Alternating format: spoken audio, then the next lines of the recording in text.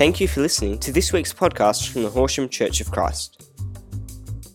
For more information, please visit our website at www.horsham.org.au. Would you please welcome Lockie Walker as he brings us the message today?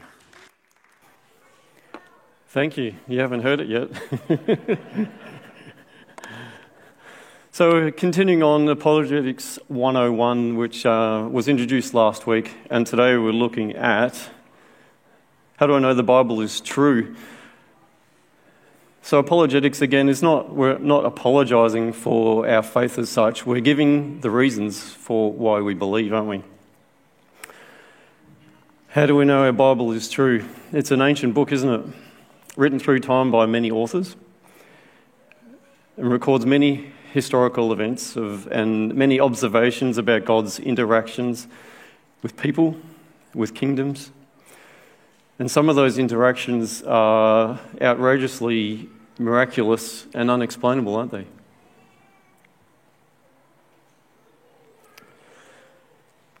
Some people know it's true because they just know, don't they? They might have had a personal experience of how God has acted in your life. You know that it's possible. Maybe you know the weight's lifted when sin's forgiven in your life. Maybe you've experienced a miraculous healing. So when you read the Bible, you go, well, of course, I know. Some people believe in faith that it's true, much the same way that when we turn the lights on with a flick of the switch, we expect them to turn on. And there's an element where we just believe, as in John 20:29, and Jesus told them, because you've seen me, you have believed, but blessed are those who have not seen, and yet they believe. So a lot of those old stories, every story in the Bible, we haven't seen personally, have we?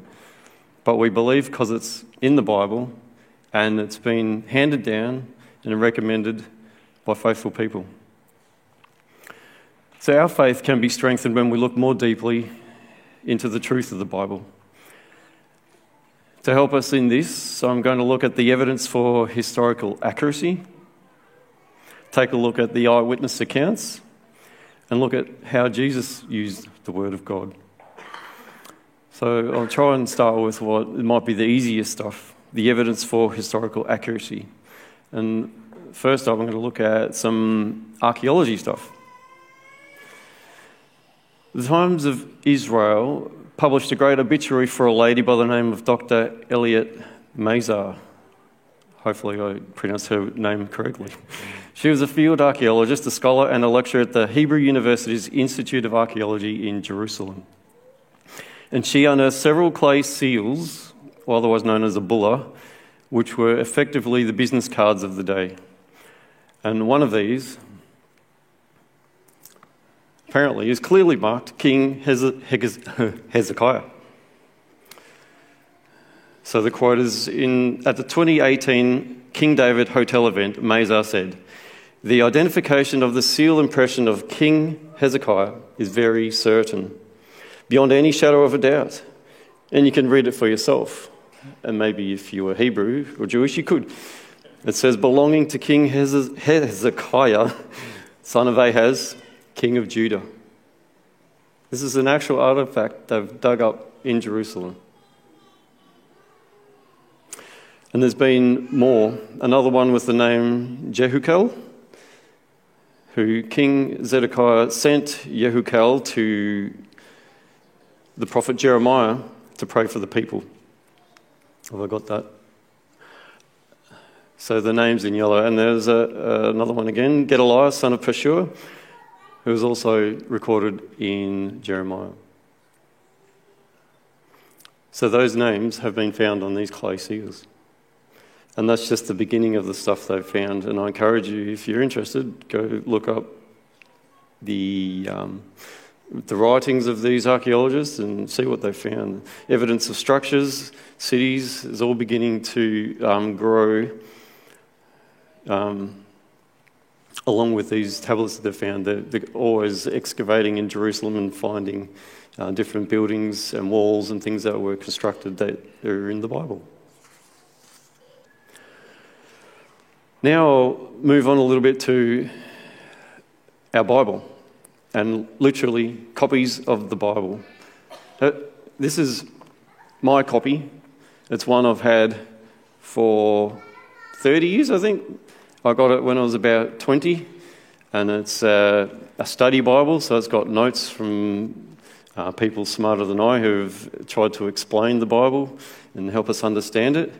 But as you can see, it's a little worse for wear. The spine's wearing out. Some of the pages are no longer part of it, and I could take them and put them back as hopefully in the right spot.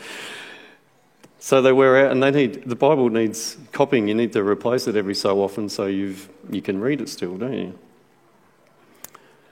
Have you heard of a guy called Plato? He's pretty famous. Libraries and museums around the world have 250 fragments like this of his works. And most of them aren't original, they're copies, and most of them date from 100 AD. There's about 4 before that date, only 4. And like my Bible, books wear out. That's a papyrus. Our books are paper, or older ones are parchment. And we need to keep printing new copies. And that's relatively easy these days, isn't it? With digital printing, you just press a button and just about off you go if the machine's all filled up. Even 100 years ago, they had this printing type stuff, and it didn't change. Once you had the plates, you just print, and every copy came out exactly the same, and you could print thousands of copies.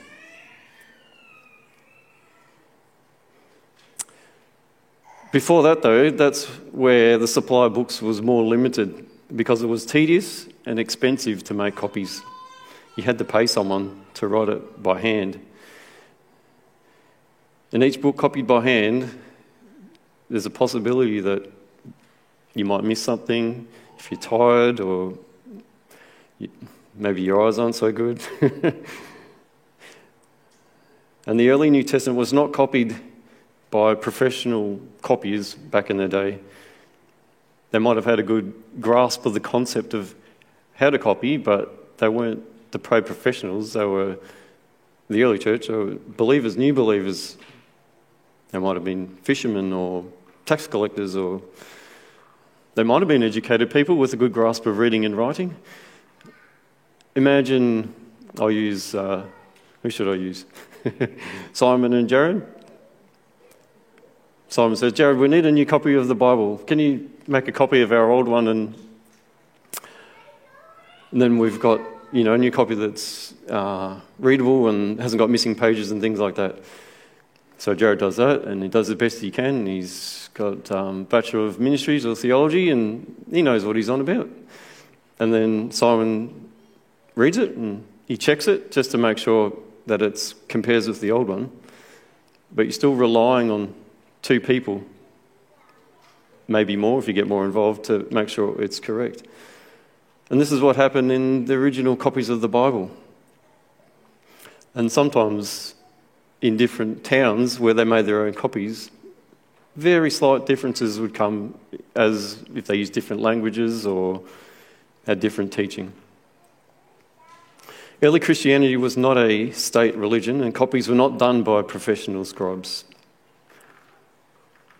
But once Emperor Constantine made Christianity the state religion, they had access to more resources and the professional scribes who had the time and the skills, the professional skills to do those copies.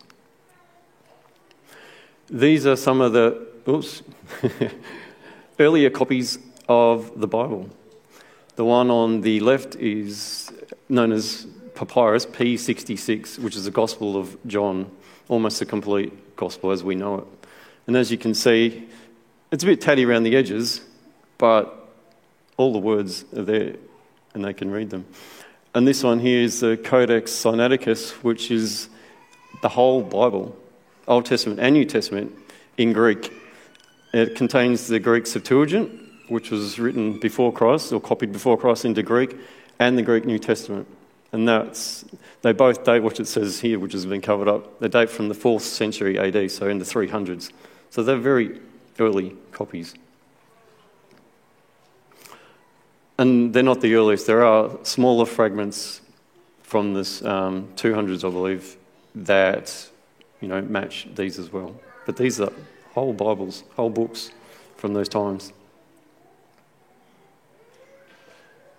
So by comparing the various versions and discoveries of manuscripts, like I said, that date back to the 2nd century, scholars have been able to determine that the message of Christ has not been altered through the successive centuries, and our copies today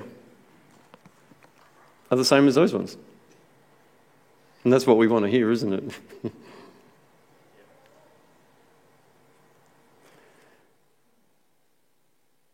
What about the Old Testament? That's much older though, isn't it? Some of it.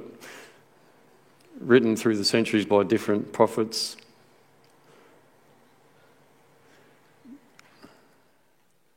But even back then, Chronicles has the first reference to scribes, these copiers, whose task it was they were virtually lawyers of the day actually. So not just Bible copying, but they took dictation from kings and rulers and leaders of the day and made sure everything that was in writing was right. It almost reminds me, he claims the scribes like a family business and handed down from father to son, and who knows if the mums and daughters were involved as well, doesn't say. Over the centuries, their role changed a little bit, but one of their main things that always was constant was their responsibility to carefully copy the Word of God. In Jesus' day, they were known as teachers of the law. And in fact, Ezra, who went back and helped rebuild the temple, he was also called a teacher of the law and a priest. But coming into Jesus' day, those priestly functions and the teacher of the law was separated more.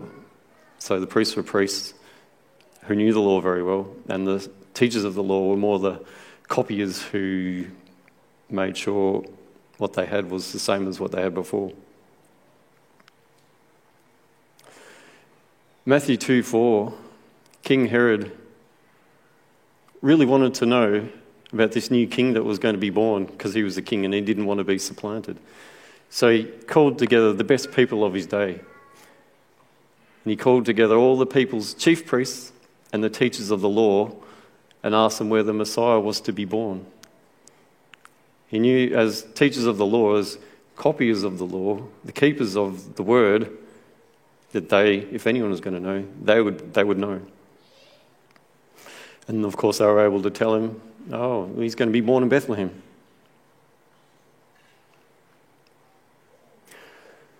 So together with the prophetic element of Scripture that was highly regarded by the Hebrews, the Word of God was also highly valued to provide guidance on how we live, how they lived and worshipped God. Since the defeat of Israel by Assyria and the defeat of Judah by Babylon,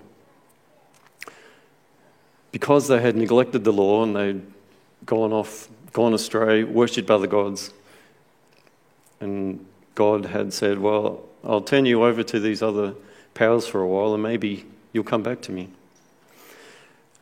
And they did come back, and when they came back, they were determined never to do that again, and the law became very central.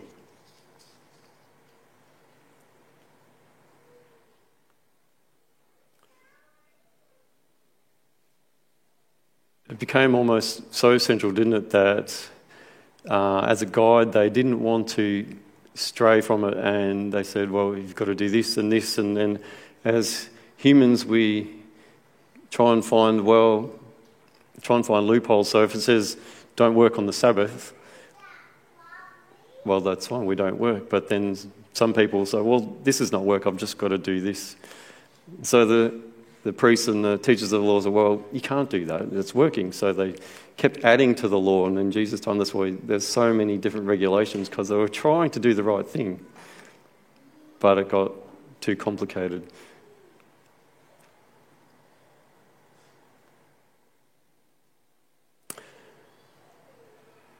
Into the post-Jesus time, between the 5th and the 10th century, there was a continuance of the scribal tradition in 3 centres: Tiberias, Jerusalem, and Babylon. There was a group called the Masoretes. I don't know if you've heard of them, and they were responsible for keeping the Hebrew text alive, copied, and accurate. With the Jewish temple destroyed in AD 70 and the Bar Kokhba revolt in AD 132, they revolted, and then 4 years later, Rome came and kicked all the Jews out of Jerusalem. And there was a diaspora, and they went all over the world, and very few stayed behind in Israel. It was left to the devout few in the 3 centuries after that to keep the word of God in good, accurate condition. But they did the best they could, and they used the best materials they could, and they had these parchment instead of papyrus, and it was unusual at the time, and it lasted a lot longer. And late versions of this Masoretic text, as it's known, from the 10th century, show virtually no discrepancy at all, almost the same as the Dead Sea Scrolls, which are a 900-year earlier copy. So we can have confidence, again. There are all these different versions from different towns, different peoples. Compared together, they tell the same message. So we can have confidence in our written word, but what about the message? Is it just made up? Is it hearsay? What's it based on? One thing that's often stated by the writers is that they were either eyewitnesses, like Peter or Paul, or they interviewed eyewitnesses like Luke did. Timothy Keller is a Christian author, and he writes in his book, The Reason for God, that most scholars now accept that the Gospels are written about 40 to 60 years after Jesus' death, and Paul's letters just 15 to 25 years after Jesus' death. And that provides an outline, Paul's writings provides an outline of all the events of Jesus' life, which is found in the Gospels, just written 15 to 25 years. This means that the biblical accounts of Jesus' life were circulating in the communities within the lifetimes of hundreds who had been present at the events of his ministry. An example of this is in 1 Corinthians 15, 3-6. Have I got that? I hope you can read that. It says, "For what I received I passed on to you as of first importance, that Christ died for our sins according to the Scriptures, that he was buried, that he was raised on the 3rd day according to the Scriptures, and that he appeared to Cephas," or Peter, "and then to the 12. After that, he appeared to more than 500 of the brothers and sisters at the time, most of whom are still living, though some have fallen asleep." So the fact that he's referring to the most who are still living, it's almost like he's saying, if you don't believe me, go and ask them. They'll tell you. They saw it.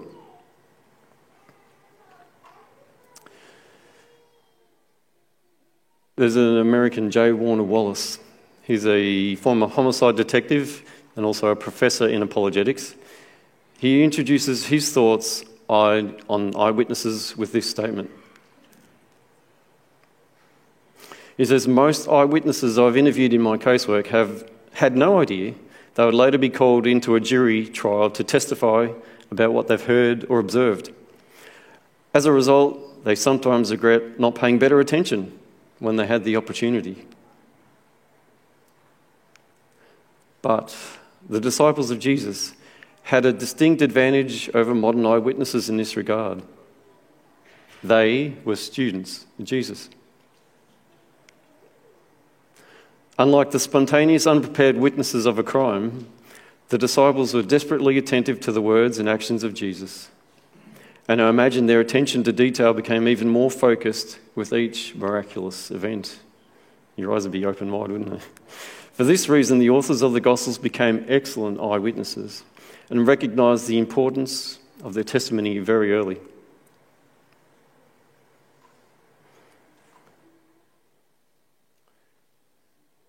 They had to listen, or maybe more accurately, they wanted to listen, because Jesus was just so different to the other teachers of the law. He taught them as one who had authority. Might ring a bell. And Jesus had enough confidence to send them out in pairs, which is recorded in Mark 6 and 7, and gave them authority to cast out evil spirits. So they must have known what they were on about. They must have been good students and known what he taught them. And how much more would they understand and know about Jesus after his death and his resurrection? And see at that stage how many Old Testament prophecies, writings in the Bible that he had fulfilled about the Messiah. Peter claimed to be an eyewitness as well. In 1 Peter 5 verse 1 he says, "So I exhort the elders among you as a fellow elder and an eyewitness of the sufferings of Christ, as well as a partaker in the glory that is going to be revealed." So my point there is in yellow. He was an eyewitness. What he writes from experience. And 2 Peter 1:16, "For we did not follow cleverly devised myths when we made known to you the power and coming of our Lord Jesus Christ, but we were eyewitnesses of his majesty." I'll get to that one in a minute. 1 John writes as an eyewitness, "That which was from the beginning, which we have heard, which we have seen with our eyes, which we have looked upon and touched with our hands, concerning the word of life. The life was made manifest, and we have seen it, and testified to it, and proclaimed to you the eternal life, which was the Father, and made manifest to us." Very experiential statement. And there's more. Luke chapter 1, and the writer of Hebrews claims to have talked with eyewitnesses in chapter 2.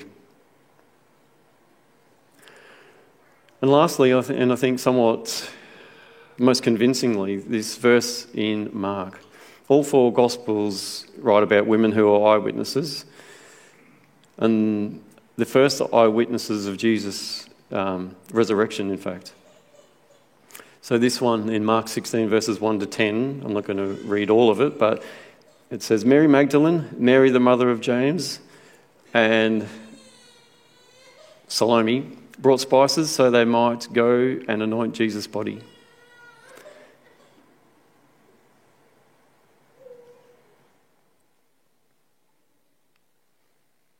J. Warner Wallace again talks about this. He says, if this is a late added to the Bible fictional account, one might wonder why the authors didn't insert Nicodemus or Joseph of Arimathea in this role. They would certainly have made the account more credible in those days to those first hearers. Instead, the authors of the four Gospels describe women as the first eyewitnesses. And the agreement between the four Gospels makes the account all the more credible. In the cultural context of a male-led society, why would authors describe women as being the first witnesses? Which again, according to that culture, wouldn't hold quite the same weight, unless in fact they were the first eyewitnesses. So that fact gives us more confidence that what we read is accurate. And actually, if you compare all four Gospels, they don't have the exact same list of names, hence my slowness in reading Salome, because I didn't write it in my notes. I had others, because they think there's about 5 women who were there.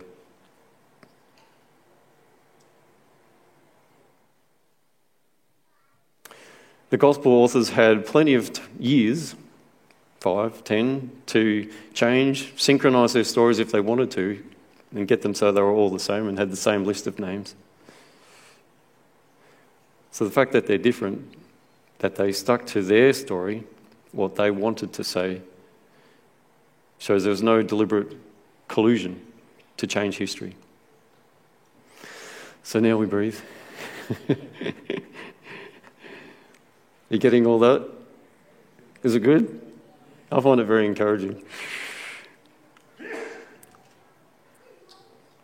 If the Bible is part eyewitness account then, as a people of God, if we don't believe, are we saying they're liars? Just a thought. So, if we believe the Bible is true, and that Jesus was a real person, and which is verified in other accounts of the day by historians such as the Jewish historian Josephus or the Roman historian Tacitus, does it help us in knowing that Jesus also quoted the Bible many times in his ministry? Short list there. He quoted Deuteronomy 8:3 in Matthew 4:4. He quoted Deuteronomy 6:16 in Matthew 4:7. In Exodus 20, verse 13, in Matthew 5:21. And of course, many more. But not only did he quote Scripture in his teaching ministry, he claimed to fulfill it. And some count in his lifetime in ministry, he fulfilled over 300 prophecies. But one of these he clearly enunciated himself in Luke chapter 4, 17 to 21, when he quotes Isaiah. And the scroll of the prophet Isaiah was handed to him. Unrolling it, he found the place where it is written, "The Spirit of the Lord is on me, because he has anointed me to proclaim good news to the poor. He has sent me to proclaim freedom for the prisoners and recovery of sight for the blind, to set the oppressed free, to proclaim the year of the Lord's favour." Then he rolled up the scroll, gave it back to the attendant and sat down, and the eyes of everyone in the synagogue were fastened on him. And he began by saying to them, "Today, this scripture is fulfilled in your hearing." That's a pretty mighty quote on two levels, I think. Firstly, Jesus is connecting himself back into Old Testament prophecy about the coming Messiah.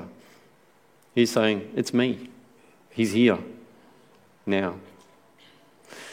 And on the second level, he's saying, that book of Isaiah, that's not made up, that's true. You can believe what it says. And same for all the other verses in Deuteronomy and Exodus. What's written there, that's true.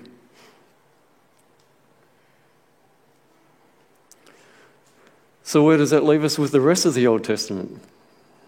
Accounts of Gideon's army of 300 defeating an opposition of 135,000 in Judges 6 and 7. True. Accounts of Samson, one man with renowned superhuman strength,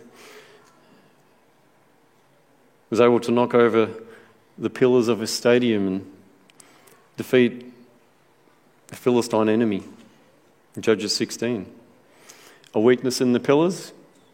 Unlikely. True. What about the accounts of Moses in the book of Genesis? And where do we start with him? 10 plagues, crossing the Red Sea as if on dry land, living in the desert on the mysterious diet of manna. True. It's written. It's hard to believe all those accounts, isn't it? Sometimes we feel like Gideon when the angel came, he said, "Pardon me, my Lord," Gideon replied, "but if the Lord is with us, why has all this happened to us?" All the trouble from their enemies, that is. "Where are all his wonders that the ancestors told us about when they said, 'Did not the Lord bring us out of Egypt?' But now the Lord has abandoned us and given us into the hand of Midian. Where is he now?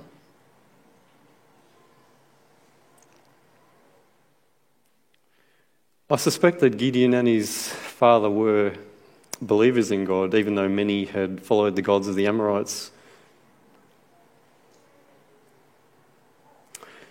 Verse 1 says, the Israelites did evil in the eyes of the Lord, and for 7 years he gave them into the hands of the Midianites.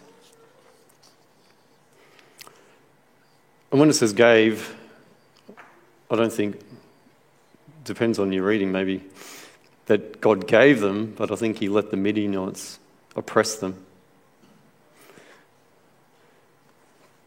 Because when we run out of our resources, that's when we need to rely on God, isn't it?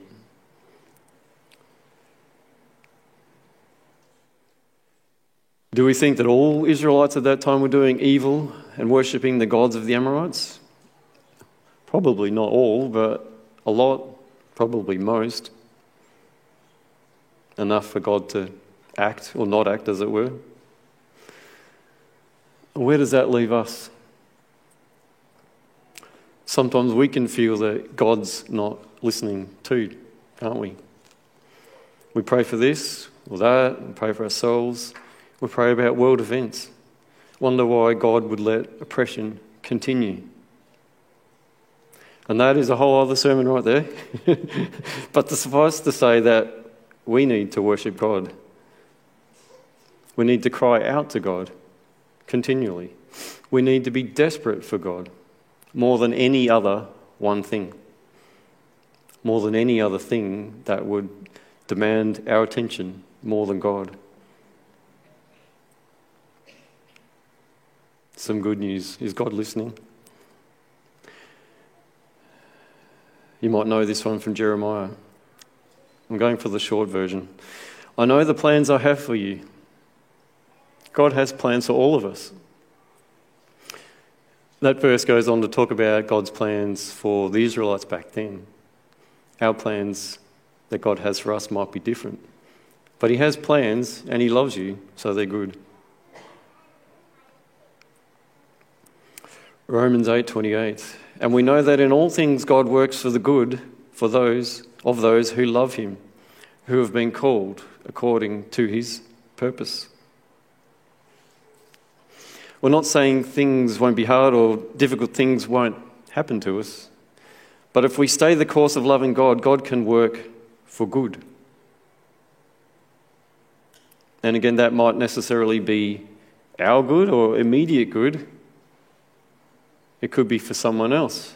And it certainly will be for the good of God's eternal purposes. Life is not just about abundance and blessing in the here and now. The prophets and the disciples showed us that, didn't they? Proverbs 3. Trust in the Lord with all your heart. Lean not on your own understanding, but in all your ways submit to God, and he will make your paths straight.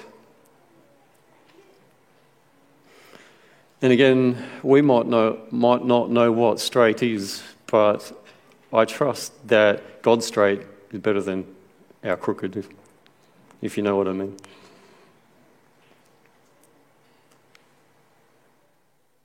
2 Peter 3:9. The Lord is not slow in keeping his promise, as some understand slowness.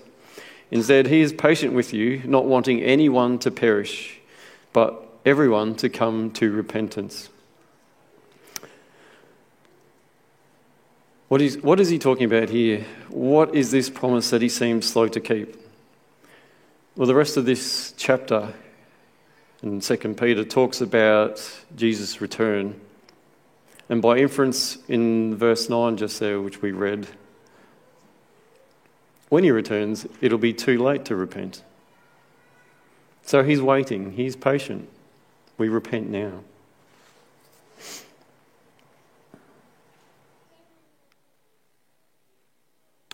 Revelation 3. Verses 1 to 22, but I'm going to read from 19. He says, those whom I love I rebuke and discipline, so be earnest, repent. Here I am. I stand at the door and knock. If anyone hears my voice and opens the door, I will come in and eat with that person, and they with me. God is not far, God is near.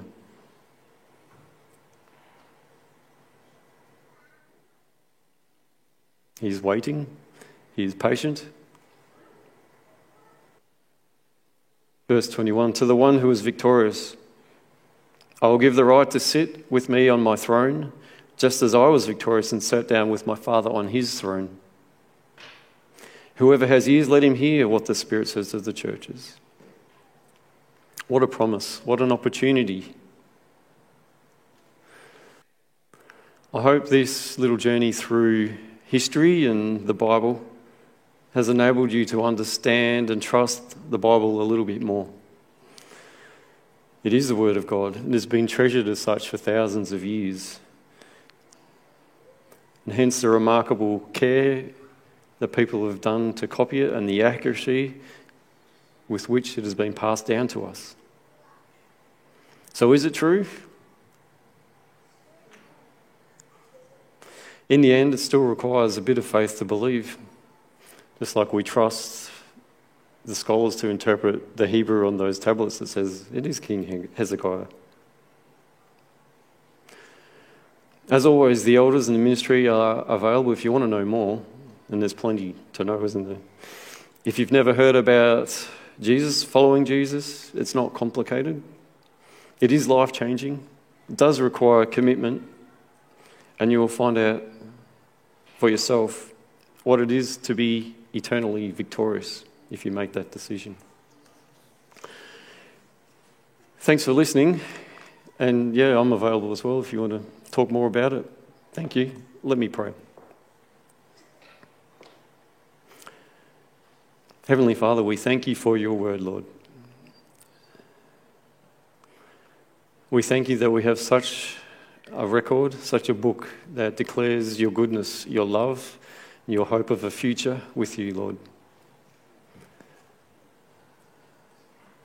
God, help us understand it when we read it. Would you guide us by your Holy Spirit? Would you transform our lives, Lord? Would you free us from the things that hinder us from coming to you? Your word says you are near, God. Help us know that. Help us sense that. And help us live that.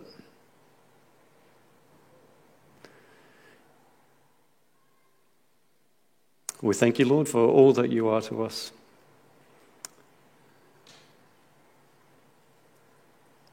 We thank you and we praise you in Jesus' name. Amen.